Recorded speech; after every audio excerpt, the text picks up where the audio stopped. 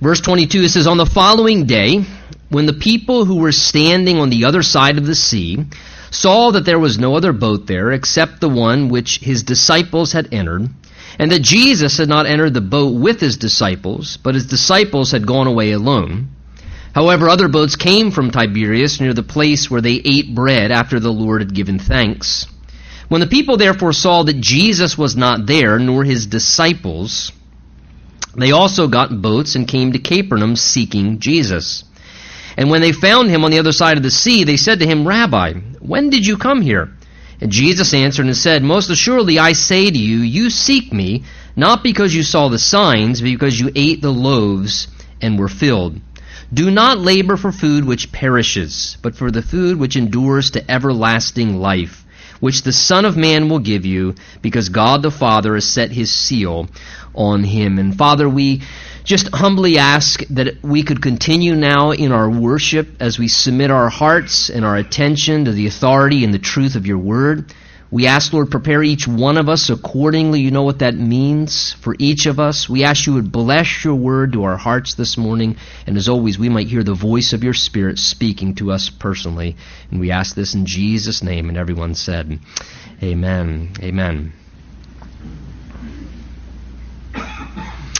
Now, would you agree, probably one of the strongest driving factors in the lives of people is the pursuit of satisfaction. In fact, in some ways you may date yourself this morning. The youth may have trouble keeping up with this particular one. But there, of course, was that famous song, "I can't get no, da-da-da, satisfaction." And then, of course, I tried, and I tried, and I tried, but I can't get no what? Satisfaction, right? What does it actually finally take to reach and to experience satisfaction? Obviously, it's a plague and a problem for all kinds of human beings. The song itself shows that. Well, the Bible teaches, and Jesus himself, I think even in our text this morning, directly indicates that satisfaction is found in being rightly related to the Lord.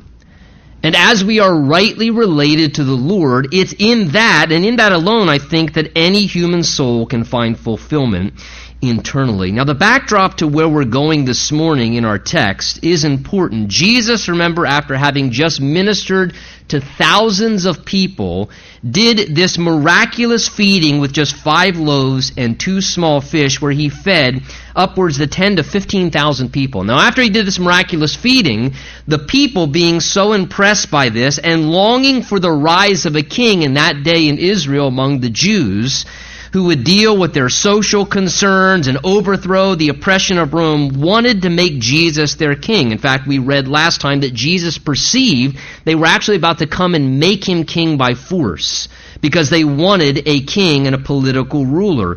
Jesus, sensing this, knowing it was not in line with the will of God for him in his first coming, because he came the first time to suffer for sins and die upon the cross for our salvation and forgiveness, quickly dismissed the disciples, put them into a boat, and told them to cross over to the other side of the Sea of Galilee. He then remained behind, dismissed the crowds, and went up onto a mountain by himself to pray. Now, in the meantime, remember, then this horrible storm came crashing down upon the disciples as they were trying to journey across the Sea of Galilee as Jesus had commanded them to. And here they were doing exactly what the Lord told them to do, and they were directly struggling as the result of that. And we talked about how sometimes that's the case with our lives. That sometimes we're struggling because we're actually doing the thing Jesus asked us to do. And we can be directly in the center of God's will, even if we're in the midst of a storm. Well, as they are there struggling, the beautiful thing is, as they're struggling at the oars and really wondering what is going on, at a certain point, Jesus comes to them walking on the water, revealing his power. They see things about Jesus they would have never seen if they were in a comfortable, safe circumstance on the shoreline. And they see the power of Jesus in the midst of the storm. And when they welcome Jesus on board the boat with them, another miracle transpired. Remember, it says they were instantly transported to the other side of the Sea of Galilee as soon as they brought Jesus on board with them. Now, with that backdrop, we then pick up, look with me, verse 22, where our text begins this morning. On the following day, after those events, When the people who were still standing on the other side of the sea saw that there was no other boat there except that one that his disciples had entered, and that Jesus had not entered the boat with the disciples, but his disciples had gone away alone. Verse 24 tells us there as well that when the people therefore saw that Jesus was not there, nor his disciples, they then got into boats and came to Capernaum seeking Jesus. And when they found him on the other side of the sea, they said to him, Rabbi, when did you come here? So the scene here now, verse 22 to 25 that we read, sort of sets the context. The next morning has now happened. The scene shifts back now to the crowd of people Jesus had been ministering to, and the miraculous feeding they had received. And they now, it says, remained on the other side of the sea, where the Lord had just fed the multitude and ministered to them. And it's at this point, verse 22 tells us that they took notice that no other boats were left there on the shoreline, and that the one boat that was there the day prior, the disciples had gotten into, and they remembered that when they were sort of ushered away quickly, that they left on their own, and that Jesus did not get on board with them. And they're recalling this reality of how Jesus didn't enter the boat with his disciples, but he had dismissed them, sent them across, and then waited behind, dismissed the crowds, and that Jesus had gone up on a nearby mountainside by himself. So they expected, if you would, the multitudes, Jesus would still be in that local area. And the next day arises, the following day, and they're thinking, wow, I wonder what kind of miracle is going to do this day. So they're in a sense looking for Jesus to begin ministering in that area again, but they soon discover, the scripture is telling us here, that he's not around. Verse 24 indicates that the people saw that Jesus was not there anymore. So they're kind of a little perplexed by this. Where's he at? He didn't go across the sea with his disciples. They can't find him now locally, and they assume that probably wherever his disciples had went, that Jesus went and met up with the disciples to be where they were. So if you draw your attention, verse 25 says that they went seeking Jesus. 24 told us. 25 says, and they, having crossed over the boat to the same area of Capernaum where the disciples had headed to, they came seeking Jesus, and then they found him on the other side of the sea, and somewhat perplexed how he got there, they said, Rabbi, when did you get here? So the crowds go seeking after Jesus to find out where he is, thinking he probably somehow met up with the disciples. And as they get to the other side and they see Jesus there with them, they're somewhat taken back by this. They say, Rabbi, when did you get here? In other words, what they're saying is they're wondering, how did you get over to the other side so quickly without a boat? Because they saw the disciples go, and there was no other boats on the shoreline where they had just experienced the miracle he did the day before. So they're wondering, when did you get here? And we just came across in our own boat, so how did you just get over here? When did you get here so quickly without taking a boat like the disciples did? Now, though their motivation and their agenda, we're going to see, is not yet on target as it should be, what they did and what they experienced still provides a picture and a lesson for us in one sense. They wanted to learn more about the Lord. They wanted to see him more. They wanted to pursue further help from him. So they took the time, got into the boats, traveled across the sea over to where Jesus was, and made the effort and investment, it says, to go, and verse 24 says, seek Jesus. So they're seeking Jesus, and as they're seeking Jesus, verse 25 says there, those two words, they found him. They went seeking Jesus, and they found him. And what a great picture for us, because whenever any person makes an effort to seek the Lord, he will be found by them. In fact, Jeremiah 29 gives us this promise there. It says, and you will seek me and find me when you search for me with all your heart. Jesus himself said in Matthew chapter 7, ask and it will be given to you, seek and you will find, knock and it will be opened to you. For everyone who asks receives, he who seeks finds, and to him who knocks it will be opened. Now we may look at that and think, oh yeah, ask the Lord for this. Seek God to see if you can get that. But I think there is probably no other area that the Lord delights to answer that more than when we are seeking him personally. Just seeking him and desiring to seek him. Maybe not even seeking his hand, but just seeking his face. that we are actually genuinely seeking Him, to know Him, to experience Him more. Well, verse 25 says they ask Him, when did you get here? And Jesus then answers verse 26. Look what He does, knowing their hearts. He says, verse 26, most assuredly I say to you, you seek me not because you saw the signs, but because you ate the loaves and were filled. So notice here, Jesus doesn't answer their direct question.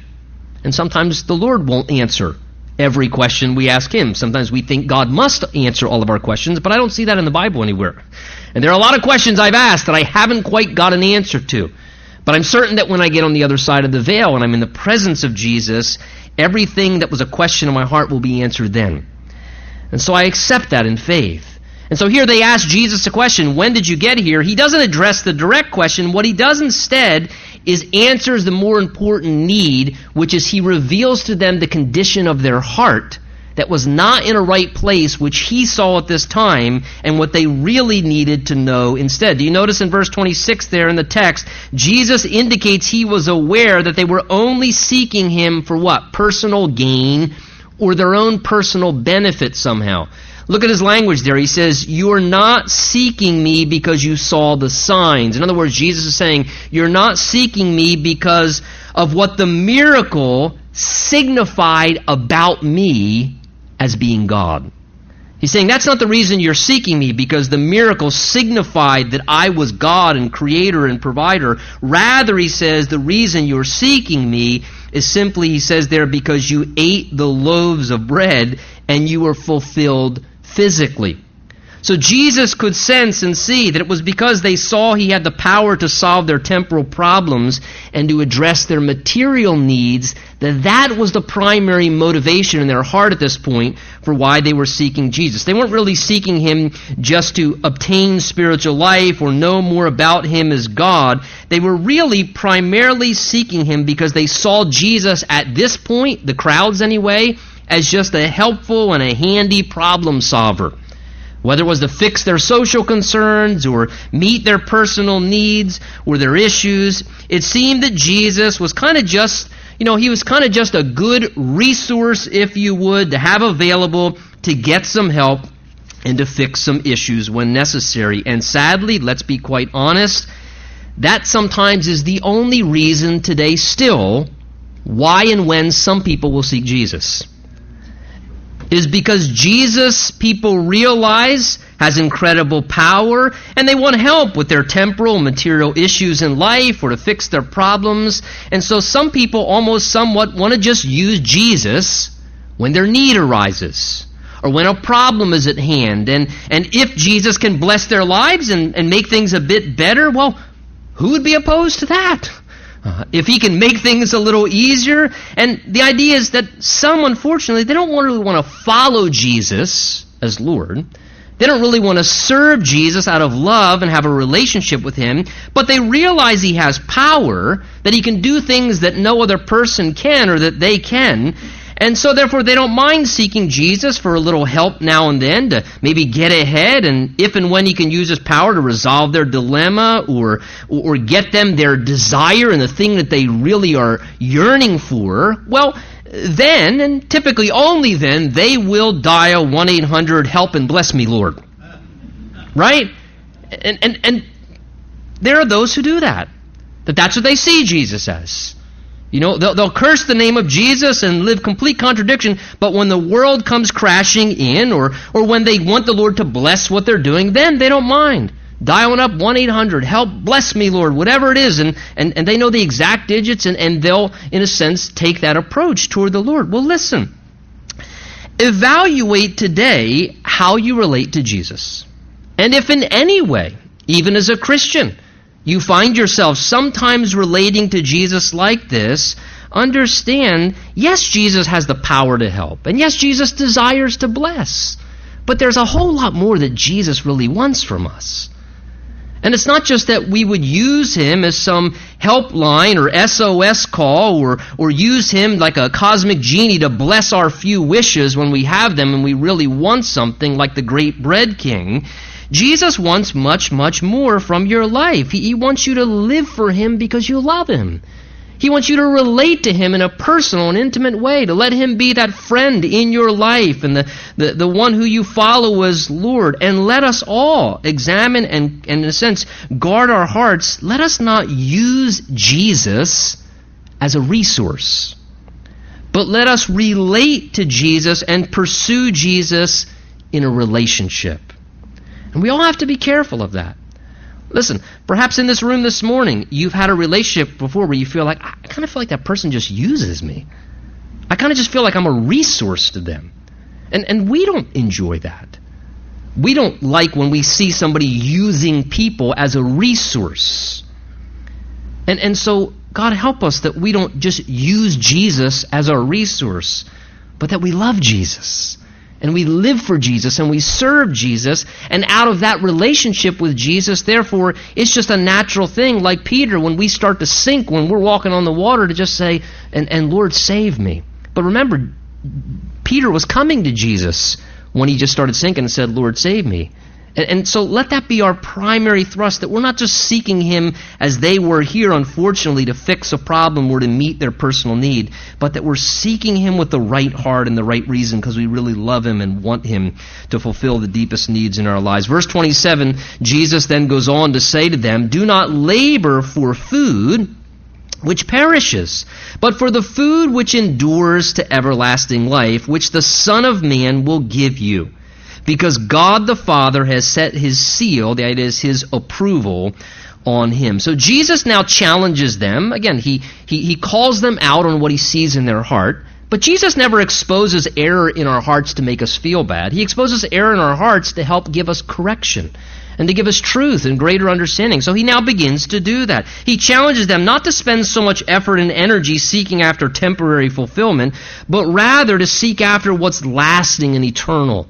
He starts to use this metaphor here in verse 27 of food, and it's a metaphor for that which supplies what is needed for fulfillment for a person or survival or to be sustained, the things that we seek out to satisfy our desires within. And Jesus says here first, do not labor for the food which, he says, just perishes, for the things which don't last, for the things which really just deteriorate in a matter of time. He's instructing them not to put so much effort in seeking fulfillment and satisfaction in just temporary, fading things.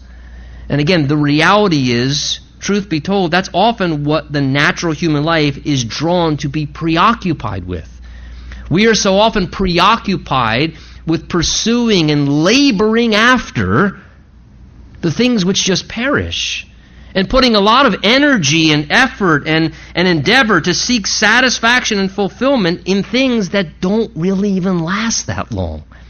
It's a temporary thrill. It's a momentary fulfillment, but yet it fades so quickly. And again, whether it's just normal things of this life or whether, sadly worse, it's sinful and immoral things that give a moment of temporary pleasure. The Bible says sin is pleasurable for a season. But yet Jesus says, don't get caught up in being preoccupied with those things that don't last very long, because we put a lot of energy and effort, sadly, in the horizontal and the things of this world to always quickly find afterwards we're never really that satisfied then. And we're not fulfilled. In fact, often we find ourselves empty when we pursue those things which are just temporary of this earth. And the reason why, therefore, then we find ourselves always needing to pursue the next thing. And we finally get this, but it's amazing how, just like a kid with a Christmas present, is there another? Is there another? That's all. You know, and we some of us never grow up. We get this, we get that, we get this, achievement, this possession, that relationship, that fulfillment. And right away, we're already so quickly empty and we're after the next thing again. And Jesus says, don't allow yourself to pursue those temporary things. Rather, he says in our text here, verse 27, instead he says, pursue the food which endures to everlasting life. He's saying instead of the temporary, put more energy and effort into seeking fulfillment and satisfaction in what really lasts, in what's eternal, in what has real substance. A person's foremost concern and pursuit in life should not be necessarily just to seek after what pleases them now, But more, our greater priority should be finding and experiencing what we need to prepare us for eternity, which is a relationship with Jesus and having our sins forgiven by Him, knowing we're in right relationship with God, seeking after the gift of eternal life if we don't have it. And Jesus indicates the way to find those things, notice, is in not religious routines or rituals or practices. Where do we find what we need that's eternal and spiritual? Well, Jesus says it's found in Him. Look at verse 27. He says, which the Son of Man will give you, because God the Father has set His seal of approval upon Him. Jesus Himself is who supplies what the human soul needs. Religion can't supply it. Doing spiritual practices can't supply it. Only Jesus Himself, who is the abiding eternal life because He is God, He's the source and origin, can supply that quality of life, which is the thing that the human soul desperately is longing for within. That's why the Bible says the free gift of God is eternal life, which is found or received through Jesus Christ our Lord. It's found through Him. It's something that He gives to us. We must receive it directly from Him. And that's why Jesus cautions as well us as humans in regards to misguided pursuits at times and misdirected pursuits in this life. In Luke chapter 9, Jesus calls people to deny themselves. That is, to deny the self-life. The life that always seeks to pursue what it wants for itself, what it desires for. Jesus says, deny that, take up your cross and follow me. And then He says in relation to that, He says, because what does it profit a man if he gains the whole world and himself is destroyed or lost? Jesus says that would be utter failure of a human life. To gain everything you possibly could, and yet still to be empty and unfulfilled, and to sabotage even your eternal destiny. Well, as the listeners in the crowd that day hear Jesus say the word labor, which He just did in verse 27, they're much like us. Their minds get fixated on that one term. They heard the word labor. Look at verse 28. Then they said to Him, what shall we do that we may work the works of God? Jesus answered and said to them, verse 29, this is the work of God, that you believe in Him whom He sent. So the people want to know, what can they do in order to perform the necessary works that God would require? They assume there's some necessary works to become right with God. And like many, they believed that there must be some specific holy works, spiritual works. There must be some set amount, maybe even, of religious and spiritual works that God requires to pay the access fee to enter into heaven and to have eternal life. There must be some set amount and specific works that God requires of humanity to become right with God and to have access into heaven. And if you achieve that, when the scales are weighed out, then you'll ultimately have your, in a sense, entry fee paid into heaven. And that mindset, would you agree, that's held by a lot of people in our world. Whether it's just by assumption, some people just assume because of the way the world operates that you work and you get paid according to work. And so some people just translate that over into spiritual life and their perspective and their assumption towards God. That if my good deeds kind of weigh out my bad deeds and I do enough, then ultimately it'll tip the scales, and I'm in a sense, I've done a few more good things than I have bad things, and a few more good things than this guy's done. So people believe that there must be some works to do the work of God to get into heaven. Some people tragically are even taught that in religious settings. More unfortunately, in those who call themselves churches. Some have even come up with this idea from a church experience, that there are actually works that can be done. So they ask Jesus, what shall we do? We want to do the work that would be the works of God. And Jesus answers beautifully, and I'll take His word over any church. Jesus answered and said, this is the work. Singular, notice, they ask about works. Jesus says, this is the work of God, that you believe in Him whom He has sent. So Jesus indicates the way to receive what's needed for everlasting life is to have faith in Him, to believe upon Him as the one whom the Father sent as the solution for the sin of humanity. The only thing, if you would, every soul really needs to work on, if we could say that, the only thing every human soul really needs to work on, which God does require, is coming to a place of personal humility, where you realize the depravity and the sinfulness of your own human soul to such an extent that you recognize and you understand and admit there is nothing you can do to work your way into heaven. That there is nothing that you could do to earn or achieve or attain a right to enter heaven, and that is why Jesus had to be sent by the Father, because there is no work that could be done that would be sufficient by a sinful human being to gain them access into heaven. That's why Paul says, I don't set aside the righteousness of God. He says, because if righteousness could be obtained by the law, then Christ died in vain. And Paul said, I have a hard time believing that a good, holy, righteous, loving God would send his Son to this earth to be disgraced, to be refused, to be spit on and mocked and scourged and beaten and crucified and his blood poured into the earth. If there was something that we could say, well, I don't really need that. I'm going to get it myself. I've gone to church plenty of times. I've given plenty of money in the bucket. I've, helped enough old ladies across the street. I've read my Bible a few times. If there was something that we could do, Paul says, then there was no reason for Jesus to die. That was the whole reason Jesus came and did what he did and said, it is finished. The work is finished. And the one thing that we, if anything, as human beings, Jesus is saying the only thing a soul needs to work on is believing that truth. That there is no works, because there was one work that had to be done, and that's why the Father sent Jesus to do the work that we could not do, to live sinless, to die sacrificially. And what God desires that we put all of our effort into is sincerely believing that. That would be what our effort is in, sincerely believing, oh my goodness, Jesus, if you didn't do that for me, I'd be lost. And that I would continue to work upon above anything else, appreciating and believing that. And not beginning to assume there's something somehow that's spiritual or special about me. And I'll tell you, that'll revolutionize your worship life even as a Christian. As you continue to recognize and believe upon that reality more, that he was needed to be your Savior. That is why the Father sent. Jesus said in John chapter 3, remember, for God so loved the world that he sent his only begotten Son. Whoever believes in him shall not perish but have everlasting life. And Jesus said, and the Father did not send his Son into this world to condemn the world, but that the world through him might be saved. That would be the way. Well, as they hear Jesus say this, verse 30, it says, they therefore said to him, look at it, what sign will you perform then, that we may see it and believe you?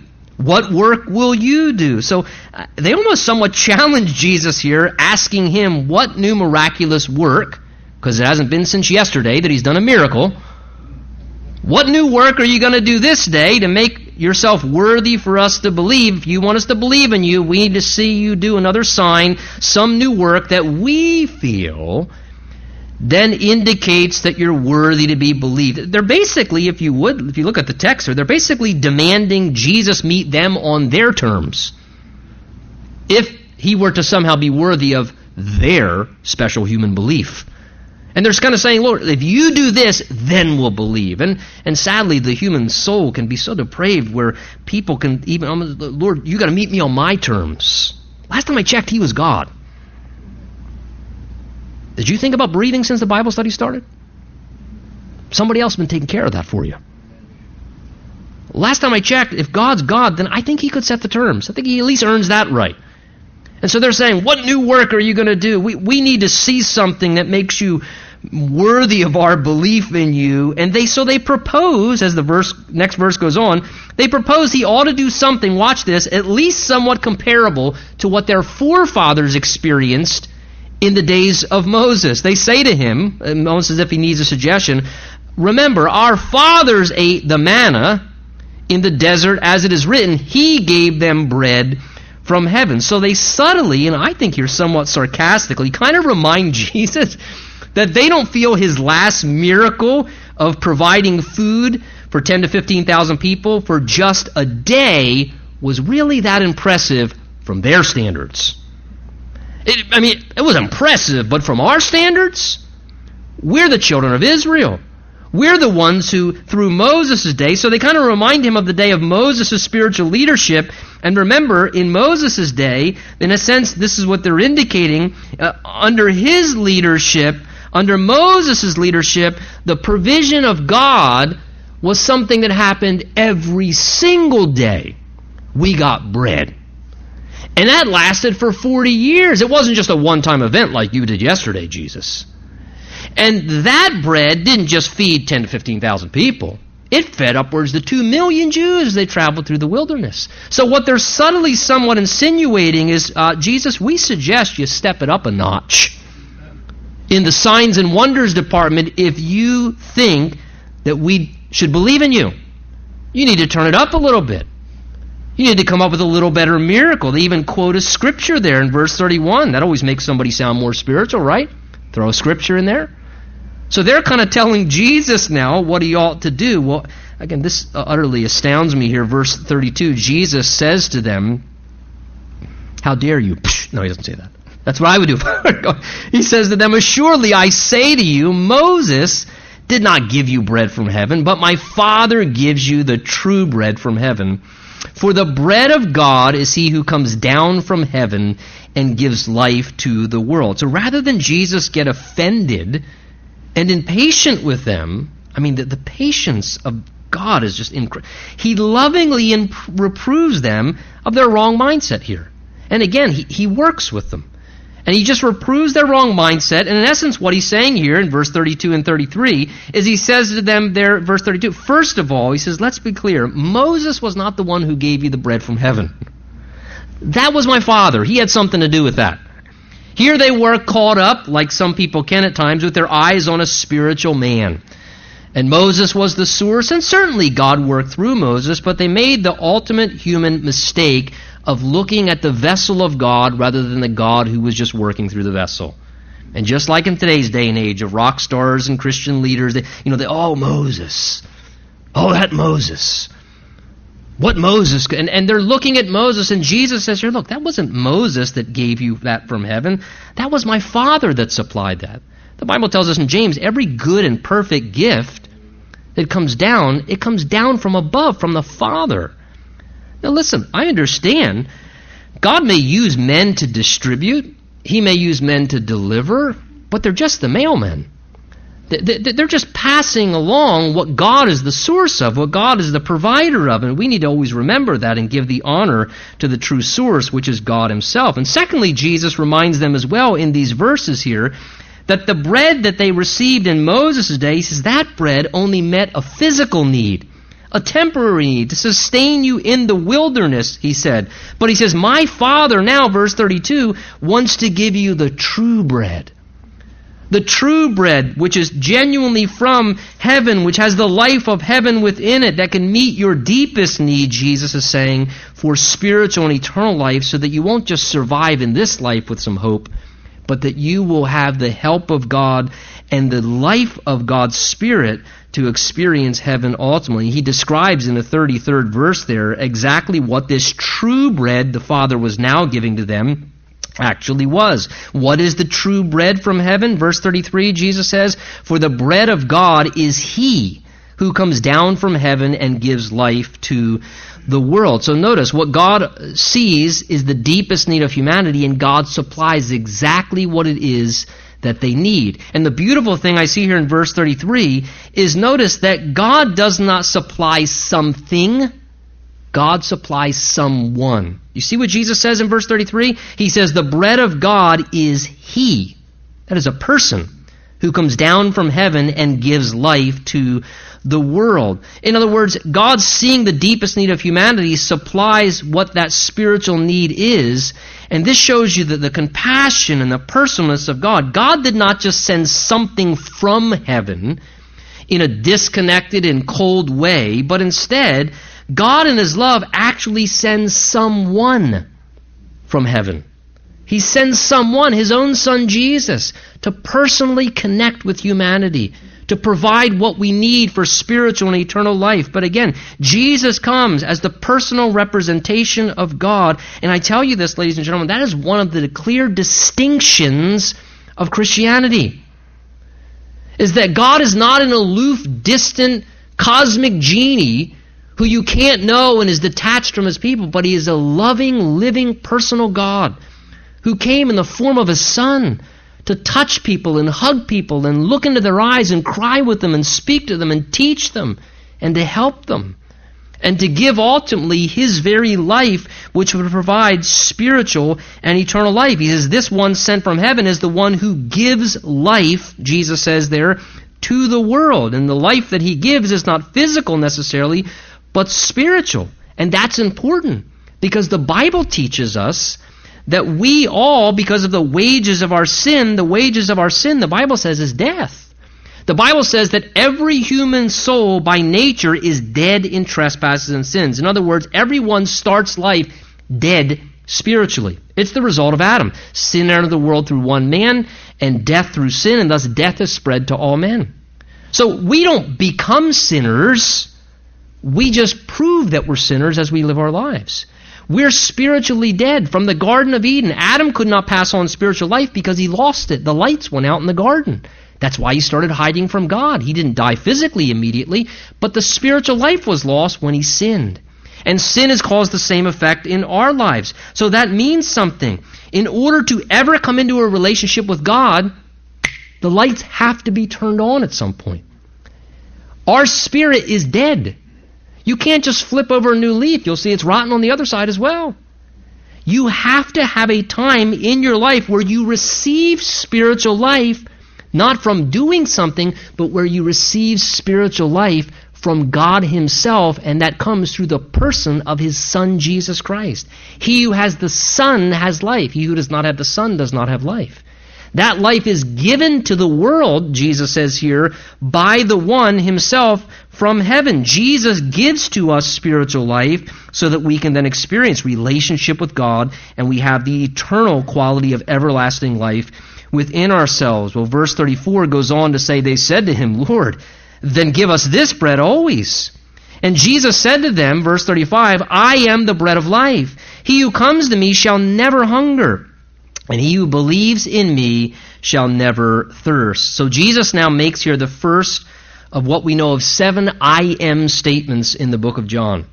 He makes his first one here, and when he says I am, that I am statement, that's a purposeful phrase that Jesus uses there to identify with Jehovah God among the Jews, and particularly through Moses, who they just spoke about. Remember, when Moses was being sent to the children of Israel as a deliverer, he said, whom shall I say is sending me to God? And God said, tell them, I am has sent you.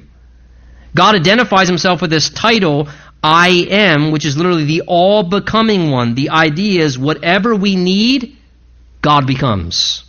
Do you need provision? God becomes your provision. Do you need protection? God becomes your protection. Do you need healing? God becomes your healing. He's the all-becoming one. God says, whatever you need, I am. That's a wonderful thing. God says, whatever you need, I am. I'll become it for you. I'm the all-becoming one. So Jesus, therefore, identifies himself with this title, I am, meaning I am God.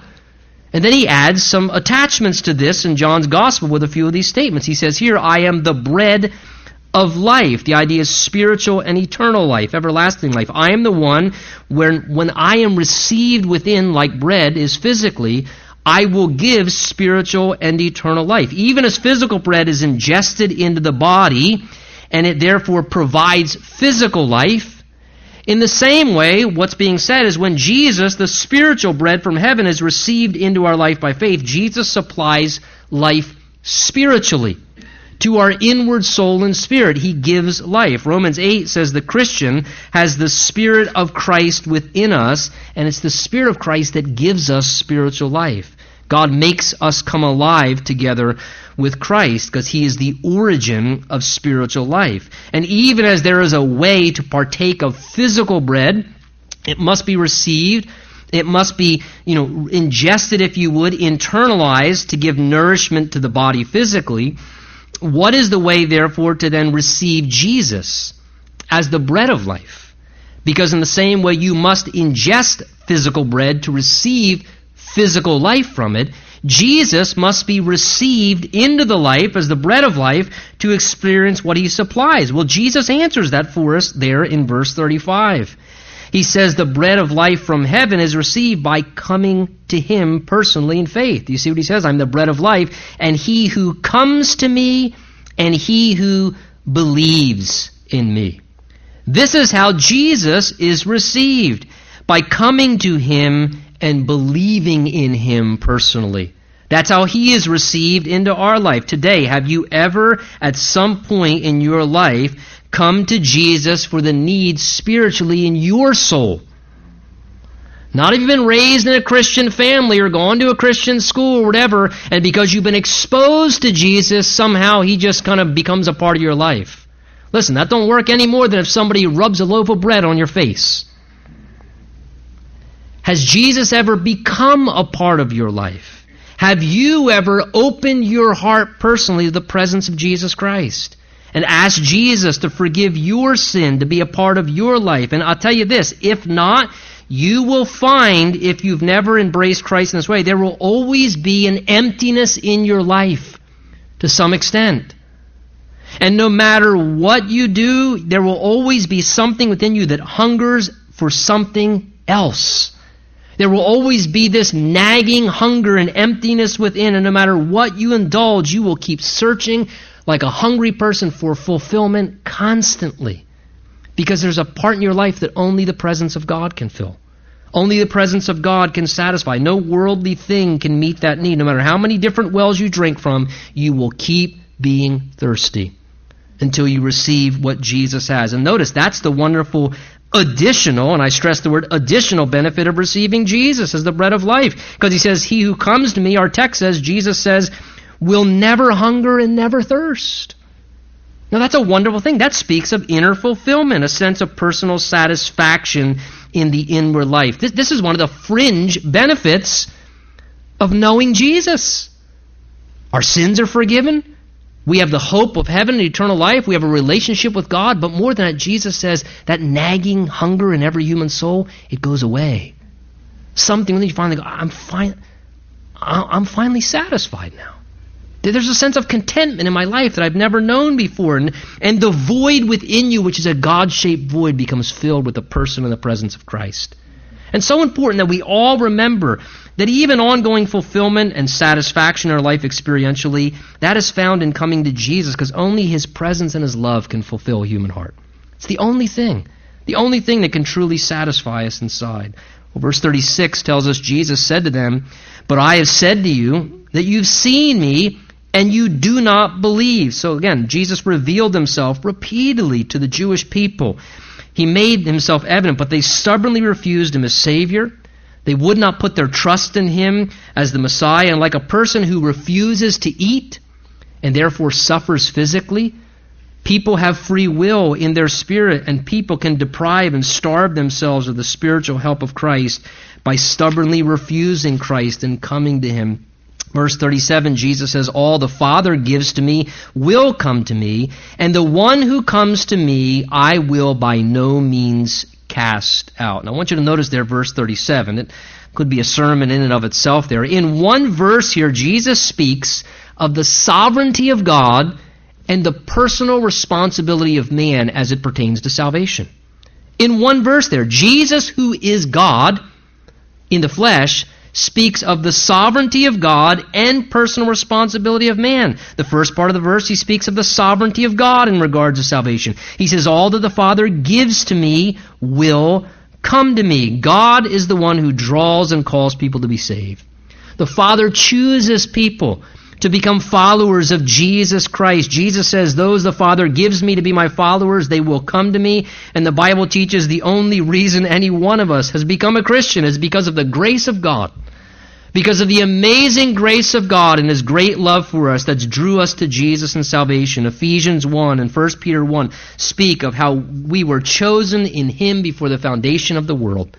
That God chose you and called you and drew you by his Spirit, and that is the only reason I came to be a follower of Jesus who lovingly drew me. How wonderful to know that God decided he wanted you to be a follower of Jesus. He's not tolerating you as a follower of Jesus. He wanted you as a father. That should make you feel incredibly secure. God wanted you on his team. God wants you in his family. Now, on the other side of that, Jesus speaks of the personal responsibility of man in verse 37. Notice Jesus also says there, and whoever comes to me, I will by no means cast out. Jesus speaks of the reality that we must come to him. That is our responsibility. That is, we have personal responsibility in salvation. We each have a choice to make, and God will hold us accountable for it. God will hold us accountable for whether we choose to receive Jesus Christ or reject Jesus Christ, and what we do in regards to coming to Christ or refusing Christ. God will hold us all personally accountable for. In one verse, the Bible teaches, as it does, like a parallel thread through the Scriptures, God chooses us for salvation, but we also have personal responsibility. And Jesus speaks of both here. It's a marvelous mystery, but they are truths that run like parallel lines, like two friends throughout the Bible. The security that God chose us, the responsibility that God holds us accountable for what we choose. It's a mystery of faith, but it's something that's taught in the Scripture. Notice, however, the invitation is open to all mankind, because Jesus says in verse 37, whoever comes to me, I will by no means cast out. Again, notice Jesus doesn't refuse anybody. Well, I don't know about those two truths. God chose us, but we have to make a choice. I don't get how all that reconciles. Look, at the end of the day, the invitation is open to all. Jesus says, whoever wants to come. It does not matter this morning what you have done. Jesus will always receive you. He will forgive anyone who comes. It doesn't matter what you have done, how you have failed. It does not matter who else on this earth rejects you. And maybe everybody else wants nothing to do with you. Jesus wants something to do with you still. He'll never cast you aside. He'll never refuse you. He'll never reject you. You could never go too far to where you can't still come humbly to him in faith, and he won't say, welcome. I'll forgive you. I'll receive you. I'll take you back into my family if you've wandered away as a sheep. I'll take you back still. And how wonderful that acceptance of Jesus is, such a fulfilling, satisfying thing. And I'll tell you, when you come to know that kind of acceptance from Jesus, it'll really help you to stop striving for acceptance from everybody else in the world. Because you know, hey, I can always go to Jesus. He'll always embrace me. Well, verse 38, he says, for I've come down from heaven not to do my own will, but the will of him who sent me. Now, we've seen Jesus make statements like this just in our prior chapters, so we're not going to give extended exposition. Here, again, he's indicating that he came not to do what he desires, but to fulfill what the Father in heaven desires. And this time he says it in direct relationship, we're going to see in context, to saving souls and assuring their eternal security. Look how he concludes our text, verse 39 and 40. This is the will of the Father who sent me, that all he has given me I should lose nothing, but raise it up the last day. And this is the will of him who sent me, that everyone who sees the Son and believes in him may have everlasting life, and I will raise it up the last day. So notice that Jesus here speaks, really emphasizing in these last two verses that the security of the person who's trusting in him for salvation. He uses repetitious terms here purposely to emphasize a point. 2 times he says, this is the will of the Father. He's saying, this is the Father's desire. This is what the Father wants, even more than you want it. This is what the Father wants, and what God wants, God brings to pass. What God wills, he ensures it stands. Well, what does God will? First of all, he says, verse 40 there, that God desires that everyone who sees Jesus and believes in him may have everlasting life. What does God want more than anything else? God wants every soul on this planet to look to Jesus, to see him for who he is, and by putting their faith in him to know they have the assurance of eternal life. God wants us to be spared from the torment of hell that we deserve for our sin, and to have access into heaven and everlasting life instead. And not only that, secondly, we see in verse 39 that God's will is that Jesus keep and preserve by his mighty power those who've been given to be his followers. That all that have been given to Jesus to be followers, Jesus says that I would lose nothing. Again, Jesus is emphasizing here this reality of how we are secure in Christ in our salvation. That Jesus is reminding us here that if our trust is in him, our resurrection, our glorified bodies, our eternal existence in heaven, it's a sure thing. Because he's got it in his grip. He's got it under control.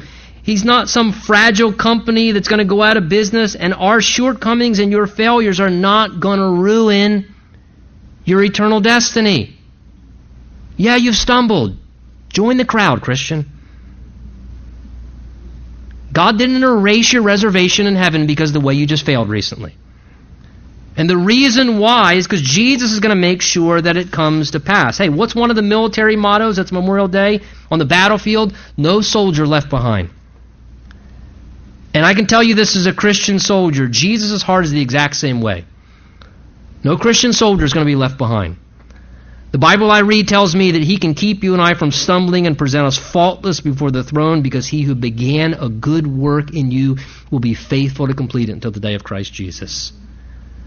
You may look at yourself and sometimes you feel like a loser. But Jesus would say to you, I'll never lose you. You may lose yourself and others may think you're a loser, but I'll never lose you because I'm going to hold on to you to the end. And understand that unlike human relationships, people have a change of heart toward you. All of a sudden they don't love you anymore. They don't want to be in a relationship with you anymore. The Lord Jesus' love and commitment is eternal. It's eternal. It's lasting and it's enduring, and he will never change. He will keep loving you until he leads you into the presence of his Father in heaven. Amen? Let's stand. Let's pray together.